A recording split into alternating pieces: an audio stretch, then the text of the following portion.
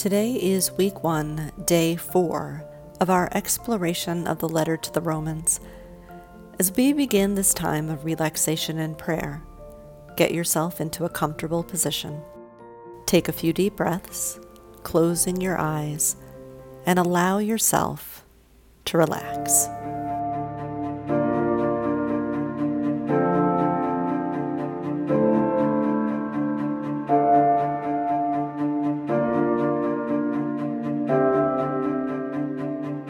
As we begin, pay attention to your breathing.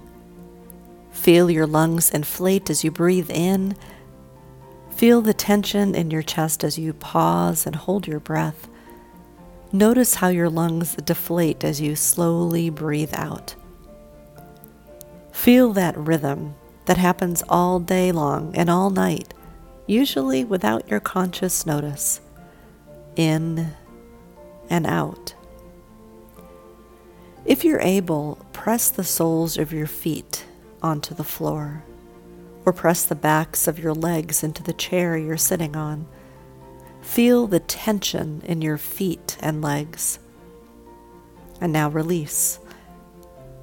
Unbend your knees and stretch out your legs in front of you as you're able. Rotate your feet in circles. And then stop. And then rotate your feet in the other direction. Shake out your legs a bit. Feel your calf muscles relax. Feel your upper legs relax. And now take a deep breath to the count of 3. 1, 2, 3. And then breathe out to the count of 4. 1, 2, 3, 4. Breathe in again. 1, 2, 3. And breathe out. 1, 2, 3, 4. Continue breathing slowly and deeply. Notice any tension in your face, your forehead, your scalp, the muscles around your eyes, your cheeks, your mouth. You may want to let your mouth open slightly, allowing your jaw to relax. Shake out your arms and your hands, opening the fingers wide, feeling the muscles stretch. And then allow your arms to fall to your lap and relax.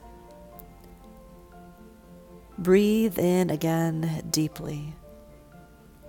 As you breathe out, feel the tension leaving your face, your neck, your back, your arms, your whole body. For these moments, remember that you have nothing to worry about. You have nothing to do except to simply rest in God's presence. So let go. Relax.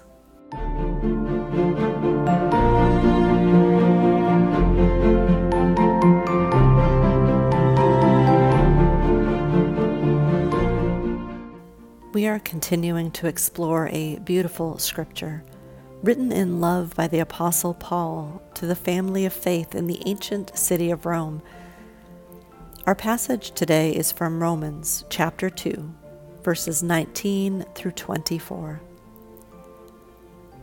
Obviously, the law applies to those to whom it was given, for its purpose is to keep people from having excuses and to show that the entire world is guilty before God. For no one can ever be made right with God by doing what the law commands. The law simply shows us how sinful we are.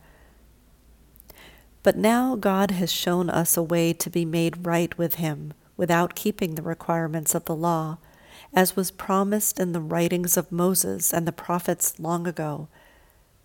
We are made right with God by placing our faith in Jesus Christ, and this is true for everyone who believes, no matter who we are.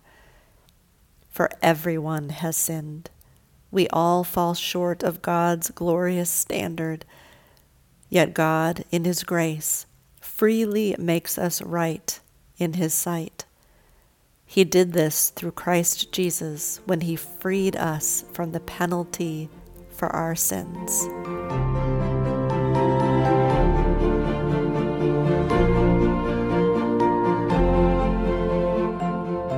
The Jewish law was given as a gift from God to help people live healthy, joy-filled, God-honoring lives.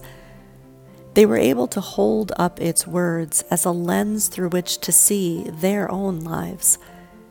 They would evaluate their words, thoughts, actions against the law of God and see where they were not in line with God's will for them. But over time, this became not the healthy, joy-filled, God-honoring process it was designed to be, but an unpleasant, depressing process of recognizing just how much we were not honoring God by our words, thoughts, and actions. The law, instead of a gift, became a profound burden. For just a moment today, consider what rituals, practices, ceremonies, prayers, customs have become empty for you, or even a spiritual drain for you, instead of being a joy.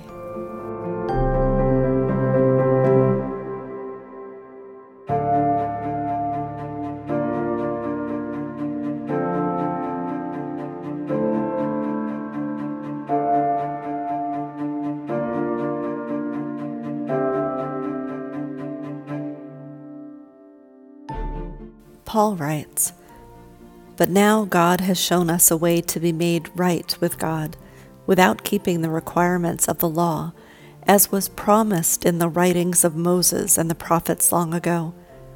We are made right with God by placing our faith in Jesus Christ, and this is true for everyone who believes, no matter who we are.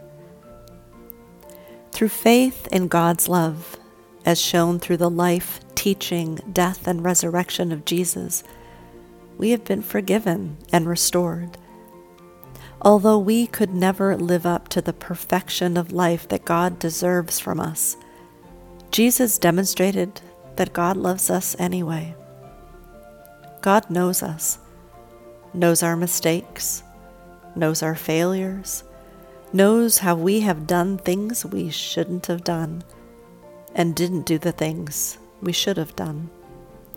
God knows it all. God loves us anyway. And God extends to us undeserved forgiveness, unconditional love, unlimited grace. And our part in this pageant of love? Allowing it in. Accepting God's offer, acknowledging the gift with joy, hope, and gratitude. When did your faith move from something you had been taught or heard about to something that deeply moved your spirit? When did God's love become real to you?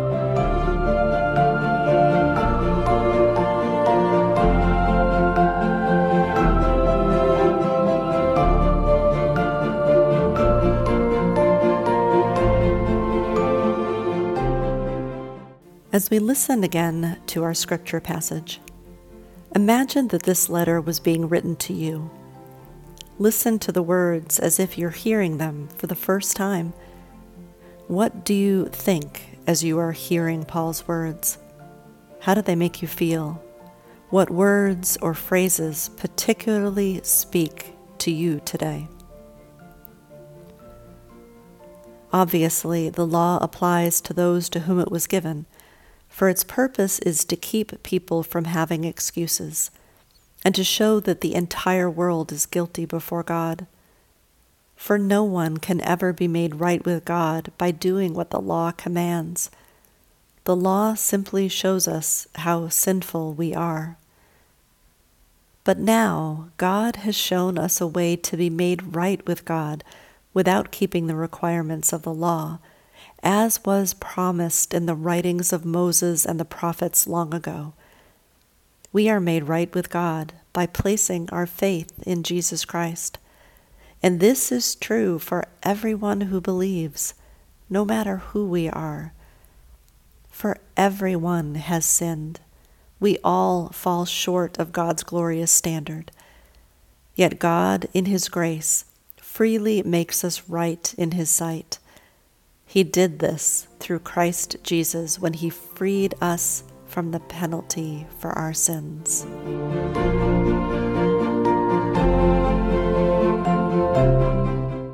As our time today comes to an end, take a moment to lift up to God all that is on your heart and mind this day.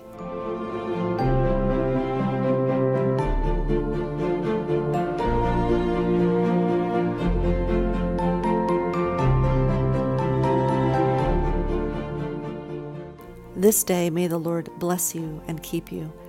May the Lord smile on you and be gracious to you. May the Lord show you His favor and give you His peace.